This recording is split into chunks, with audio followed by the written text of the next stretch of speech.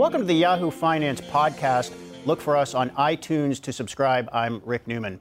If you feel overwhelmed by technology sometimes or all the time, you belong to a large and growing club. So I'm joined now by two prominent chroniclers of the digital age, Andrew McAfee and Eric Brynjolfsson, both of MIT, who have a new book out called Machine Platform Crowd, Harnessing Our Digital Future. And with luck, they'll help us understand how humans are going to remain relevant as machines begin to dominate work and life. Thanks for being here, guys. Thanks for having us. Interesting new book. You've written a lot about this before. Could you start by telling us where are we exactly in this relentless technological march, and what is the next thing coming that people are going to start to see happening? We are just at the early stages of what we consider an inflection point in technology. It's been improving exponentially for some time, but now the layers are getting higher and higher where it's having some big impacts on business and on organization. Companies aren't keeping up with that, and that's why we wrote the book. Okay. Eric and I think that was Eric. Andrew talking. And this is Andy. Eric and I think that about once a century, a huge technology surge comes along. 2 centuries ago, it was the steam engine. 1 century ago, it was the internal combustion engine and electric power. Now, we wrote this book because there are 3 things going on. There's this amazing surge in artificial intelligence and machine learning. That discipline is finally keeping the promises it's been making for half a century. We are interconnecting the majority of human beings for the first time, so there's this huge online crowd. And we're seeing the rise of these weird, very powerful new businesses that we call platforms that put a digital layer over the physical world, connect all of us with different things, and realize a lot of value that way. Those are 3 important things all going on at once. Eric and I think that all 3 of these revolutions are in their early stages. So the consumer internet has been here since around 1994, 95, more than 20 years. And a lot of people think we're already deeply into the digital revolution. Are you guys kind of saying, no, we're only just getting started? We're only just getting started. And part of it is the consumer internet. But a good example is e-commerce and retailing. People talked about how amazing that was back in the 1990s, but it's just now that we're really seeing bricks and mortar retailers feeling the heat from that. But these other revolutions, like the machine learning revolution, is just getting underway. The platform revolution is just getting underway. So we have more and more waves of change that are in the pipeline. And the next 10 years are going to make the last 10 years seem like nothing. Wow. But you bring up a good point. We've had computers for over half a century. We've spent 20 years in the internet era, 30 years in the PC era. Okay, what is actually new now? And the way Eric and I think about it is all of that was part 1 of the second machine age, where we built technologies that could handle the incredibly routine stuff. Can you take an order and ship an order to a customer via the web? That was important, but it was kind of low level in some ways. What's happening now is things are actually getting crazy, and the fact that we have the planet's best player of this ancient Asian strategy game of Go being a piece of technology for the first time, that's weird. We were not expecting that, and it's an incredible feat of technological achievement. So help organize history for me a little bit here. The first machine age was basically the Industrial Revolution. That's right. When machines started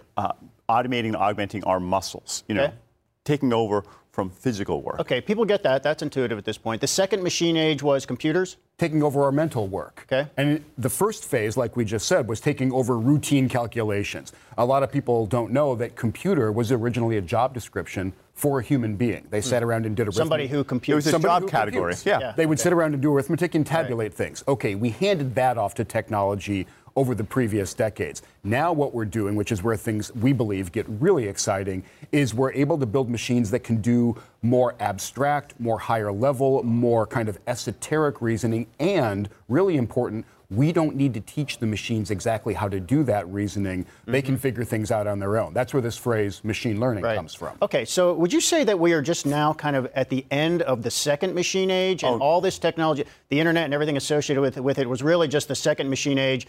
We're leaving that era and about to enter a third? No, that's not the way to think about it. Each of these eras takes about a century to fully play out. So we're still in the early stages of the second machine age, but we are having what we call the second wave. The first wave is when, as Andy was saying, we taught machines what to do. We would tell them how to code. This is exactly how you do taxes or whatever. This new second wave is fundamentally different. Machines are learning on their own how to solve problems, how to recognize faces, how to play the game of Go, how to recognize good or bad credit risks. And that's something that is really different because they figure out what the algorithms are that are needed rather than us having to know them in advance. So we're talking about artificial intelligence here. This is one of those phrases, I have no doubt a lot of people hear this and they're just like, I just hope I can get to retirement before this makes everybody obsolete. So can you make this concrete for people a little bit? What is artificial intelligence going to change about the way we live and the way we work? So, for example, Eric and I believe that very quickly we're going to have medical diagnosis increasingly done by machines. Medical diagnosis is really important to do correctly. It's incredibly difficult. Human doctors get trained for a long time. They're typically very smart, deeply educated, and they train for years and years to be able to detect disease or know what stage cancer this is. We have machines now, like Eric was saying, that can figure out those things for their own. And we believe that, for example, the work of medical diagnosis is going to move a lot more to machines. That doesn't mean that we're going to have no human doctors anymore, that there's no room for people in this process. But we think a lot of activities are going to skew much more heavily toward being done by machines. So this implies better medical outcomes. Absolutely right. And for example, there are about 30,000 or more road fatalities per year in the United States. We're going to have autonomous driving, and autonomous driving is going to be safer, going to reduce that number. Right. So you bring up a really important point. The first thing to keep in mind is that all of this tech progress is making our world better, improving the quality of our lives, our health, reducing our accident risk, and making the world a better place. So let's talk about the role of the human in all of this. I mean, one of the points you made in your book is that I think you say most decisions are just better made by algorithms because of the biases human beings bring to the decision-making process, other things like that. I mean, a lot of people are very worried about being replaced by robots and software. So what is the right way to think of the human role in everything you're describing? There's still no shortage of work that only humans can do well, but there are things that machines can do better and better. Now, this isn't the first time it happened. Andy was just talking about computers and how they can calculate better than us. I don't feel threatened that a calculator can do arithmetic faster than me. And when it comes to recognizing cancer in a medical image, soon machines will be able to do that better. But humans still have a strength in a couple of big, very important categories. One of them is interpersonal skills, emotional intelligence, coaching, persuading, caring, selling, relating to people, selling, absolutely, yeah. Negotiating. And most of us would want to deal with another human for those kinds of tasks. And I think that's going to be a big growth area going forward. And maybe that'll be augmented by machines will help with parts of the analytical part, but the humans will still do that relationship part. The other huge category is in truly creative work, entrepreneurship, scientific discovery, writing novels. And in those categories, I think there's probably no better time in history to be a person with those kinds of skills because the machines can help leverage it. The platforms can help you reach millions or billions of people.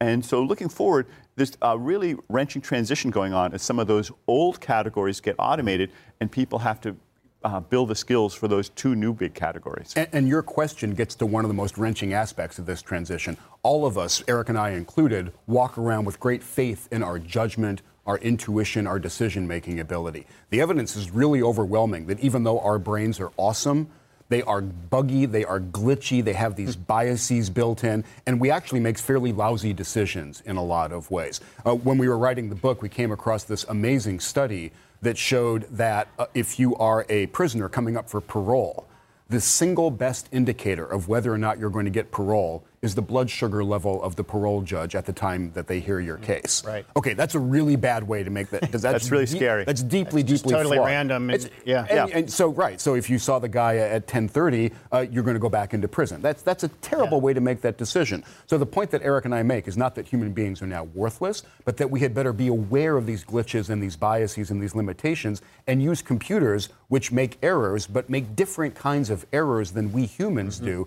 Put those minds and machines together to wind up with better medical diagnoses, better decisions about parole, a better forecast about how well something is going to sell. We can do a lot better in these areas. So let me get you guys to talk about what ordinary people ought to be doing about everything you guys see coming. So in the book, you argue that technology does not displace humans. Technology is a tool that humans can use as they wish. I think people understand that, but I think a lot of people also think that the technology available today is a tool mainly used by hyper-educated elites in Silicon Valley and a few other places like that. And this is almost a tool that's just not available to ordinary people. So how do ordinary people harness this power in a way that might give them job security, enhance their living standards, and improve their lives instead of just making them fearful of becoming obsolescent all the time? There are a couple of basic strategies that go back to those categories where we see job growth.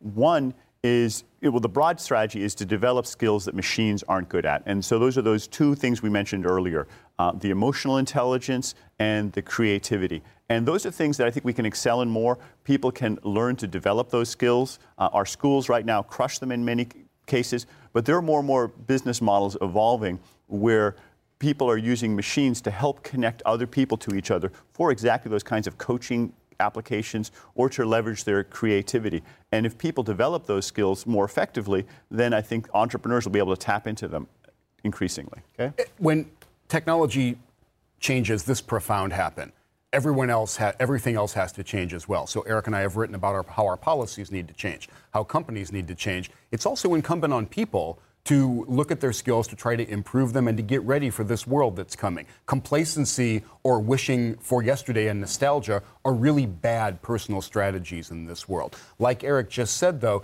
you don't need to try to become a super genius to be valuable in this world that we're creating. Interpersonal skills are still really valuable, and all of us can easily think of interactions that we've had with people that were really fantastic, and we thought they did a great job, even if what they were doing was not an incredibly elite, highly educated job. Yeah. People are really, really good at those kinds of interpersonal interactions. We can also think of other people doing that same job who were terrible at it, who were just kind of mumbling a script or going through the motions. That's a really bad strategy going forward. We heard Donald Trump get elected last year on this, everybody knows his slogan, Make America Great Again. To some extent, that implies let's find a way to bring back some of the jobs of the past. He has sort of invited coal miners to the White House, sort of this emphasis on industrial era jobs. What advice would you give somebody in a policy-making position such as the president about how to prepare people for what's coming? Don't do that.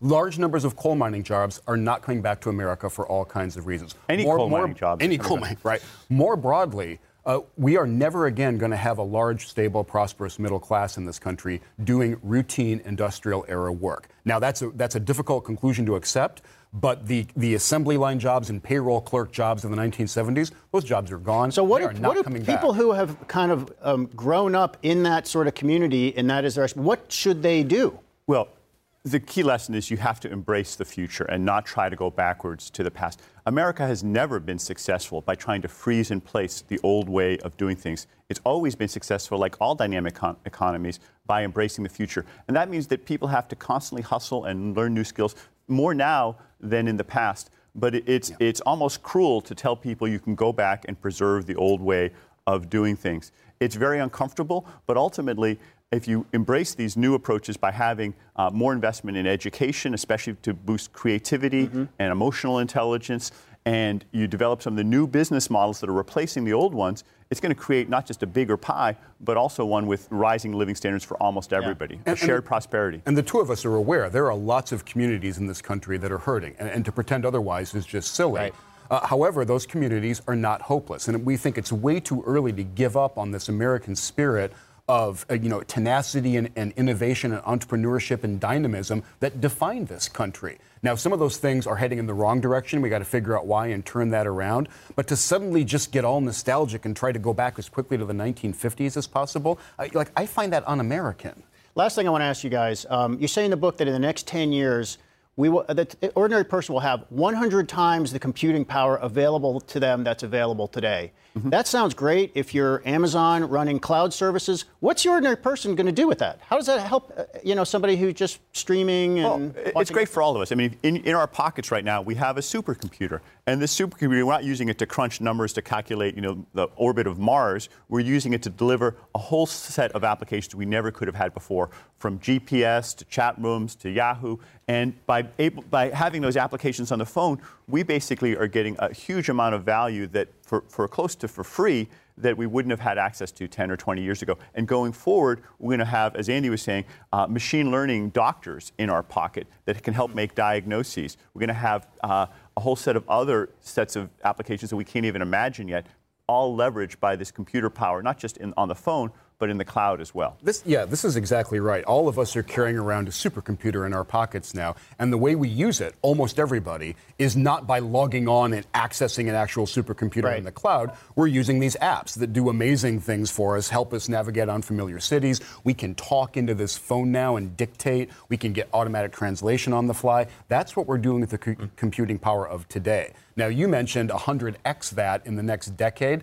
You guys wrote about it. One thing that I think is going to happen is we're not going to be pulling computers out of our pockets and trying to interact with them. Over the next decade, these devices are going to kind of fade into the background, and maybe it'll be via a pair of glasses, maybe it'll be via something on our wrist, maybe it'll be something we haven't come up with yet. But the physical thing is going to kind of fade into the background, and our ability to do incredibly powerful things with technology is only going to increase. So harness your smartphone and whatever replaces it. Whatever the next version of smartphone is, it's going to deliver astonishing capabilities, not just to the wealthy or to the tech elite. This is a mass market device. And it's an opportunity for all of us to think about applications we can run on top of this, tapping into some of the machine learning techniques that are actually not that hard to learn, and developing apps, developing other type, whether it's videos or other things, that you can reach a lot of people through this platform that is basically being given to us almost for free. Fascinating stuff, guys. Thank you for joining us and explaining some of this. Thanks for having us on. Our pleasure. And thanks for tuning in to the Yahoo Finance podcast. Don't forget to go to iTunes or wherever you get your podcasts to rate, review, and subscribe.